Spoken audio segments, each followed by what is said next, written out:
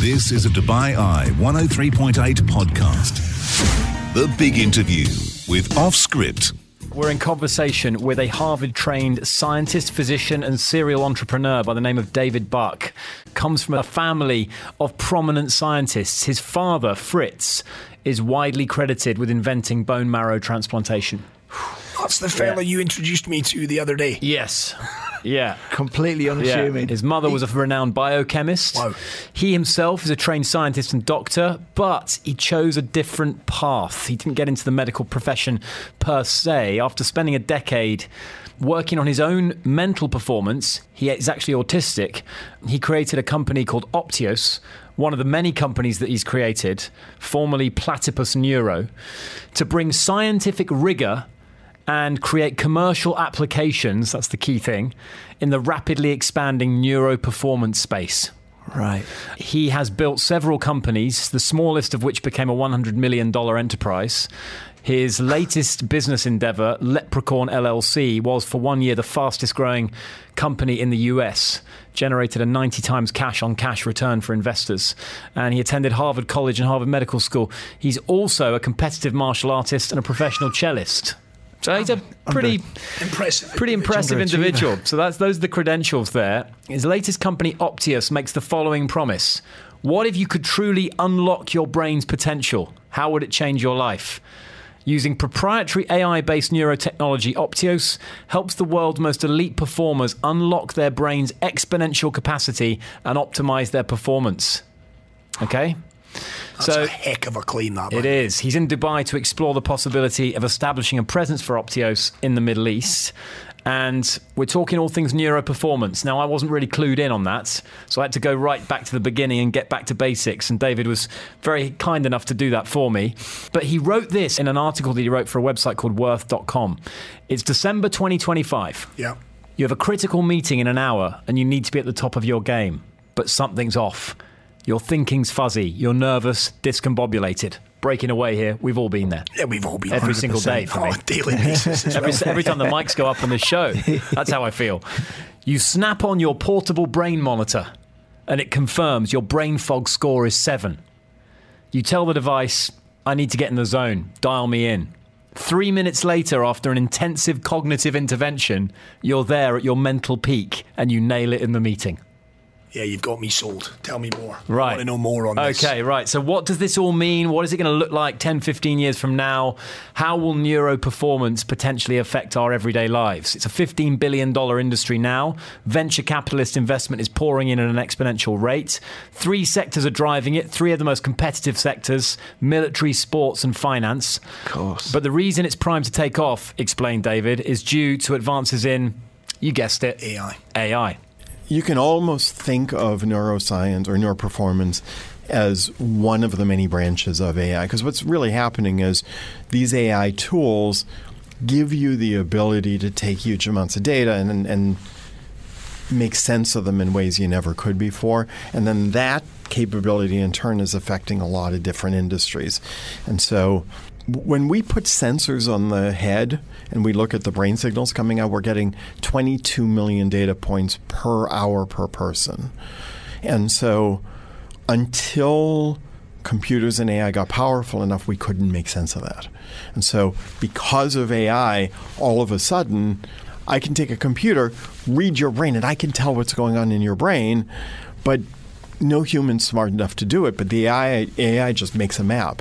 And so we can look into your brain, putting a couple sensors on it with incredible precision. And that, of course, opens up a whole universe of capability. Some serious questions will be asked of me, Rob. I made that point. I made that point / joke. I was like, I hope no one puts a sensor on my brain, David. I don't want to know what's going on. No. Thank you very much. But yeah, are you intrigued? Very intrigued. Yeah, I mean, this is undoubtedly, I'm not over-egging this, it's piqued my interest. Okay. All right. Well, the first major strides were made by, as is so often the case, the US military. A lot of innovation stemmed there. And as David explains here, this is how it all started. There's a program in the U.S. military called DARPA, which has spent billions of dollars developing this, all around the idea of how do you use neuroscience to make warfighters better? And so that's one of the first use cases. And so the first work was done with military snipers for a lot of reasons, one of which is everybody has to shoot a gun in the military, and it's very easy to say here's someone good or not. And so the whole idea is, can we figure out how to use neuroscience to measure the brain of these experts, figure out what makes their brain better than the other, and then figure out how to train it. So they started, and they just scanned the brains of 100 of the best snipers in the military and compared it to novices using AI. And what they discovered is, just like we were talking about in golf, the expert snipers, right before they pull a trigger, their brain goes into a state that they call the zone or a flow state. And when you're in that state, you can make the shot. Things like the target gets better, all of the distractions go away, time disappears, and you kind of enter this zone. Almost in a meditative state. It's a very almost meditative, but there's regions of the brain that are very active. And all snipers, they experience this. You just kind of enter this world. And I know you as a golfer have had that moment putting, right? Tiger Woods, you see it. I mean, he was the master at getting into that zone and staying in it. That's right. He did all of the things you need to do to get there.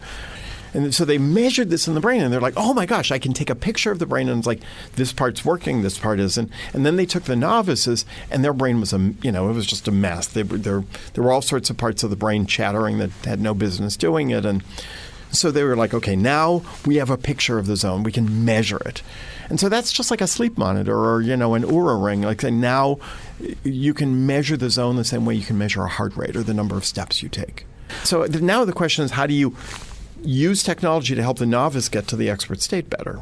So the second thing they did is they invented something called a neurofeedback device. And there's going to be a lot of these out in the market soon.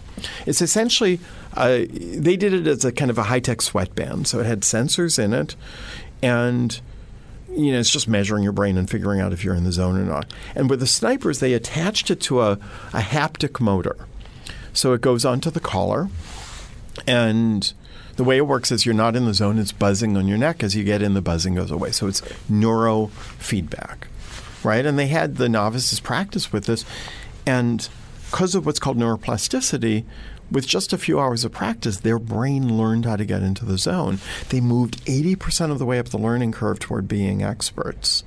And it saved years of training. In what time frame? 4 weeks with 10 minutes a day of practice 3 times a week. It was 2 hours of training. So obviously, you know what I said then?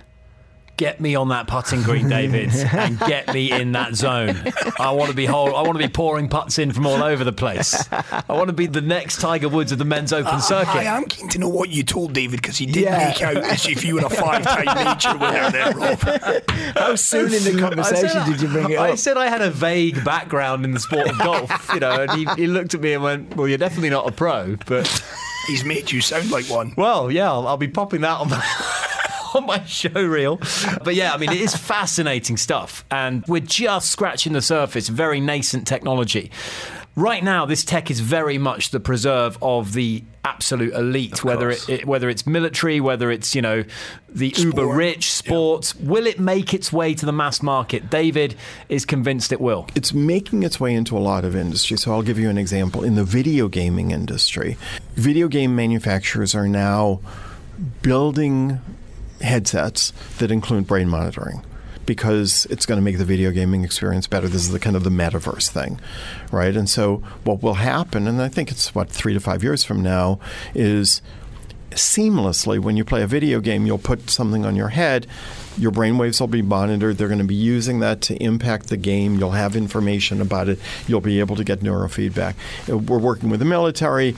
In the Air Force in the United States, they're putting headsets in where you monitor the brain, and it's just kind of happening in a very natural way. So I think, and Apple just came out with a device which is starting to do that. I just think that as you're in the metaverse, as you're, functioning, doing software engineering, having this brain monitoring, knowing where you are, being able to get feedback and training is just going to be part of how we live. I think there is so much consumer demand, it's inevitable that this is just going to be pervasive, right, rather than priced just for the elite. So, Chris, would you be happy knowing that your brain is being monitored the entire time? In some situations, undoubtedly. I'd like the option of it. I would hate if the bosses are listening to this and they hooked me up to it every single day because I'd be out of a Chris job. McCarthy's FOG score has been 9 for 4 days on the bounce. My FOG score has been up for weeks, Rob. Zero visibility on Robert Greenfield's radar. It's foggy all the way through, and it's not set to clear at 11 a.m. or even later than that.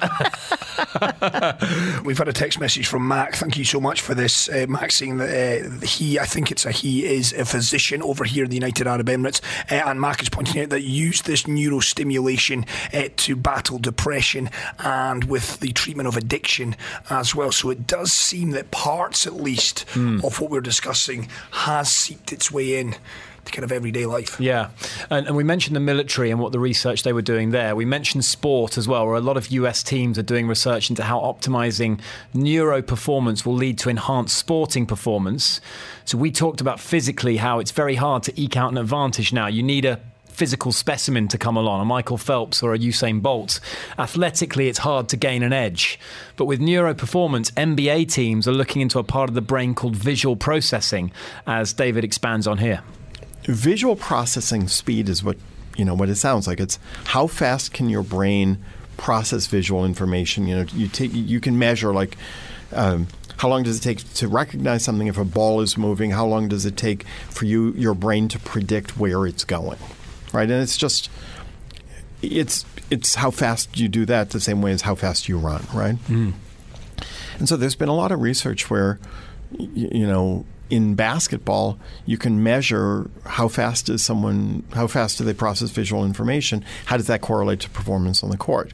Turns out it's directly correlated. You see that in soccer as well, right? Because if you can anticipate the ball faster, you can react more quickly, right? And so in basketball, the number of assists and steals is directly correlated to this. For a professional athlete, you can double visual processing speed. And if you do that, it's got an immediate impact on performance. And so in basketball, everybody's measuring and training that because it's just why wouldn't you? And so sports and the military were probably the first two to take that in. And so we can do that in a lot of areas.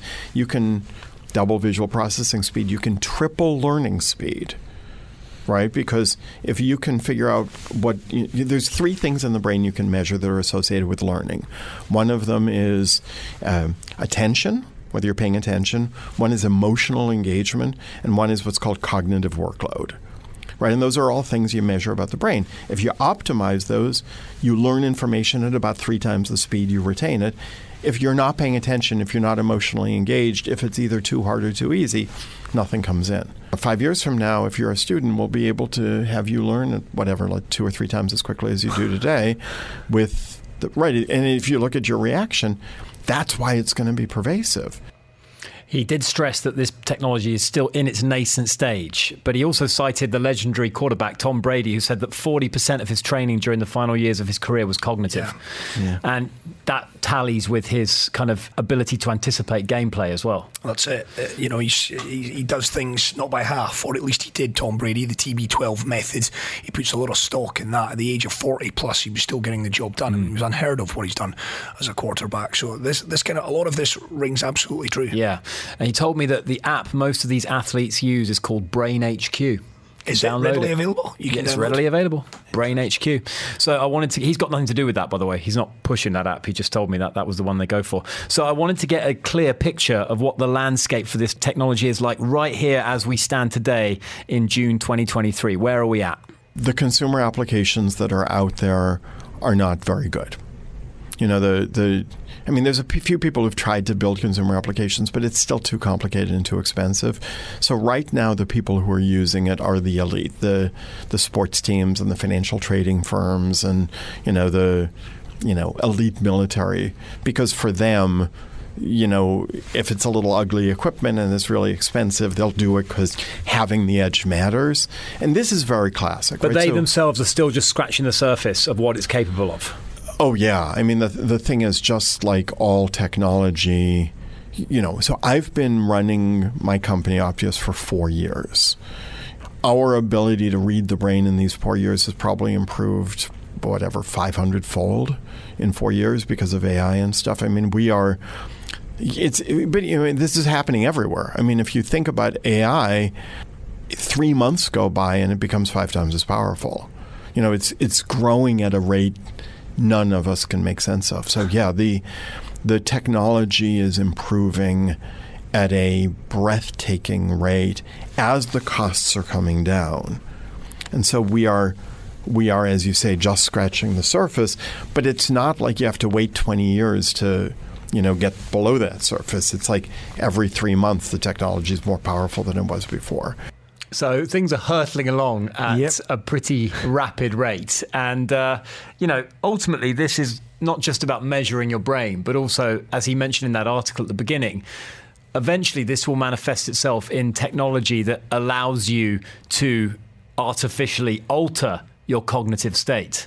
So that obviously creates a bit of an ethical Pandora's box, to say the least. I mean, think about that. If you're talking about performance-enhancing drugs, Chris, what about cognitive-enhancing equipment, whatever you want to call it? Is that fair? Is that an unfair advantage, gaining a mental advantage, not just in sports, but in business, in education? How does David feel about that? I think it's fair to say all of us, whether it's me or whether it's the guys in the generative AI space or genetic engineering, everybody's thinking about ethics a lot. And there's 2 reasons for that. One of them is it's just kind of obvious that this could be incredibly good or incredibly problematic for the world, what we're developing. But the second thing is we're all old enough to have seen what happened with social media. I mean, I remember in the early days of social media, there was this promise that it was going to make the world a better place. And there's all these articles from Wired magazine saying once social media comes in, it's going to create a broad universal community and it's going to enhance relationships. And if you look at what's happened, I mean, it's done some good things, but it's been devastating to the world, right? It's created more division, right? There are so many ways in which it has been used, creating immense wealth for companies like Facebook, right now Meta, but not something you want to have as your legacy for having created, right? And, you build a generative AI system, you build something where you can read and improve the brain, right? Of course you're going to say, well, wow, this could have this could be incredibly beautiful for the world, right? It could help people be happier. It could help you elevate your consciousness. It can help you learn faster. But there's all sorts of other things you could imagine which wouldn't be so good. And so what the industry has done right now is we're pretty much trying to self-regulate. And I think you're seeing that in the AI world as well. So every major company, we're part of a kind of an ethics group at an organization called IEEE. I'm fortunate our chief science officer chaired that group one year. And we're doing a lot of stuff when we're running the companies to try to do everything we can to make sure that it levels the playing field instead of expanding the difference. So, for example, 10% of our profits go into pro bono things to try to elevate young students. Right. Right. And I mean, I like to think that the new tech world has learned from social media and is really trying to help. And you can see efforts in the AI world to police itself, but you can also see, I mean, that's how technology is, right? Do you think we've learned our lesson from social media? I'm not so sure we have. I think we've learnt nothing, personally. Some of us have. The language is fascinating with these people these days. Self-regulating, that's a concern. The industry is self-regulating itself. Yeah. No one's really controlling anything. And then there's always that feeling that no one's able to control anything. So it's a runaway freight train. You can't stop it. And then, as we've seen, some of these top tech bosses are just wiping their hands of it and going, I'm out, I've had enough. And that's what worries me, is what do you then leave? When the people have the awakening and they're like, no, I can't deal with it. Scares me. Yeah. So I wanted to get a sense of how this is going to be rolled out. And David did stress, although he's worked in tech his whole career, he's never been good at predicting the future, but I wasn't going to let him get away with that. I wanted to know, David, paint me a picture. Let's go sci-fi. There's going to be a bunch of what are called form factors. And a form factor is, it's like, what does the thing look like? So there's going to be like you're wearing headphones right now, right? So 5 years from now, those headphones are going to monitor what's going on in your brain. And so and it's going to look like a headphone. But there's going to be these little sensors, and it's going to be collecting data, and then, that'll be connected to whatever the new version of the iPhone is. And, of course, that'll be a very different thing. And you'll be able to look on that the same as you do now and look at you can look at your heart rate, but you can also look at information about your brain. You'll be able to play games to train your brain to get there. If you want to get into a learning stage, you'll push a button. All of a sudden, you're going to be in a slightly different state. But the truth is, that's only the beginning, because what's more likely to happen is you're not going to be sitting doing a podcast like this. You're going to actually have some sort of augmented reality. And so as you're doing it, you're going to get enhancements to the experience of the world where you're going to have information flowing, about me. And you'll be able to sort of see things you can't see right now. So I actually think as the augmented reality comes, you're no longer going to be just metaverse, where it's just virtual reality in a new world, but you're also not going to experience the regular world the same way. You're going to have elements of the metaverse here, and so I'm going to be kind of combined with a virtual reality setting, all coupled with information about your brain that's kind of feeding what's coming to you, and it's just going to be not what you expect. It's going to just be like you put on your like augmented reality glasses to do the podcast, and you're going to do it because you like it better, and it's because it's more valuable, and you're going to walk down the street and it'll show you information about what you want, and you're going to be like, I don't know how I ever lived without this augmented reality stuff. So imagine I'm interviewing you for the first time, and I'm being fed all the information about me, yeah, in the glasses. The way I would liken it would be, and again, call me old-fashioned or a traditionalist, but change of ends in an ebb and flow of a tennis match. I hate the idea of a Novak Djokovic who is brilliant at working out his opponent. He is, despite the fact I don't necessarily like the bloke. The idea of a tennis player able to pop on a set, zone in, help him or her get back in the zone to then come out after a change of ends. I would consider that cheating. Exactly, so would I. I like the idea of the individual trying to work her out for themselves. But you've got to work with what you've got physically and mentally. Correct. You can't get a leg up physically. We've already decided that that's unfair. Mm-hmm. Yeah. But why should you be able to get a leg up mentally? But anyway, I've got no problem training it. I'm just saying in the match itself, the idea that you on pop on the goggles or sensors, it's too much for me. Yeah. Right, I'll ask you guys, horrified or excited about this bit of both. Brave new world of neuroperformance, definitely enhanced a bit of both for me. Cognitive if it's thinking, harnessed correctly, if it's controlled, Rob, I'm all for it. But the fear is it will be able to run amok. I think it's inevitable, which scares me. But again, if it can be manipulated the right way, then it would be better for us all. I did have a few further questions for him. Does this tech simply hand even more advantages to the already very rich? That was question number one, because it's expensive, right? What chance does the man on the street have? I was kind of saying, David, any chance? In the sporting realm, the rich teams will get stronger, the poor teams will be cut ever further adrift than they already are. So what did he have to say about that? It will skew toward and then away from. I think nowadays mobile phones have leveled the playing field rather than skewing it toward the rich, right? It's not just like the rich have mobile phones. Nowadays, everybody's got, an iPhone or something like this. Nowadays, everybody can download the same apps, and it has leveled the playing field. I'm not pretending this is kind of an ethical thing. It's a commercial thing. The fact of the matter is, you can make more money as Apple if you sell it to everybody for a low price than if you just limit it to the elite.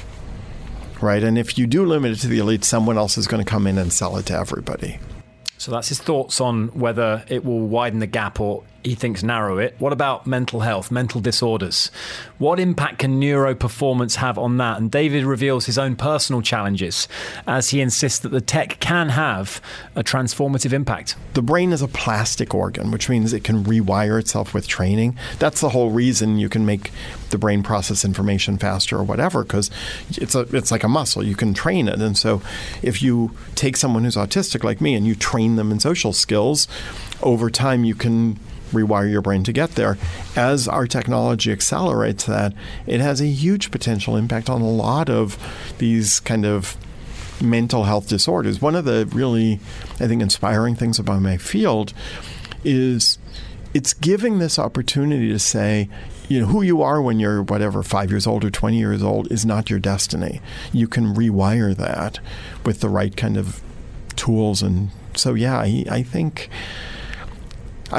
that the promise for mental health is extraordinarily positive. Now, you listed a whole bunch of things. It's going to have more of an impact in some than others, right? So there's certain things like, schizophrenia, where to my knowledge, it's a little harder. But stuff like you said, OCD, obsessive compulsive disorder, or ADD, or autism, yeah. And by the way, I had mild autism. Like the guys who are very extreme, it probably would not be as potent. But there's science showing that you can take Alzheimer's disease and reverse it. Again, only moderate, but you can take with brain training people who can't function because of Alzheimer's, and you can restore cognitive function to the point where they work. So that's his thoughts on what impact this could have on mental health, mental disorders, disabilities. What about education? Young people, what does the future look like for them using this technology? Right now, if you're a student and you have to learn something, you're given a book, you read it, you read the same book. It doesn't matter how your brain processes information. 5 years from now, you're in an augmented reality, immersive environment. The information coming to you is being driven by AI. You're monitoring the brain. You're monitoring eye movements. It's personalized to you to help you learn in the way you learn best, keeping the information coming at your level so it keeps you engaged, but it's not too hard. It'll triple your learning speed. It'll make it a much more enjoyable, immersive environment. That, you laugh, but there's money going into it. That is a reality about where we can go. And if it becomes affordable enough, that's not how just the rich learn, but that's just how schools will work. And it's a very beautiful promise. You can find out more information on Optios.ai. That's OPTIOS.ai. And David has said to me that he's happy to communicate via email. If you're interested in discussing it with him in person, you can email him at david@optios.ai as well. Overall thoughts, Chris? I'm impressed with him, very much so. Again, we've said it's a $15 billion industry already. It's only going one way, and that is up. We will be hearing an awful lot more, I'm sure, on that particular industry in the coming years, if not the coming months. I mean, he keeps talking about in 5 years. For goodness sake, it's inevitable, as Rog said. It's inevitable. Yeah.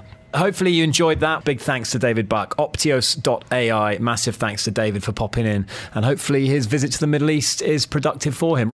The Off Script Podcast. We hope that you enjoyed this episode. Please do go ahead and click subscribe. You can also check out our other podcasts, Time Capsule or The Big Interview. Find it wherever you get your podcasts.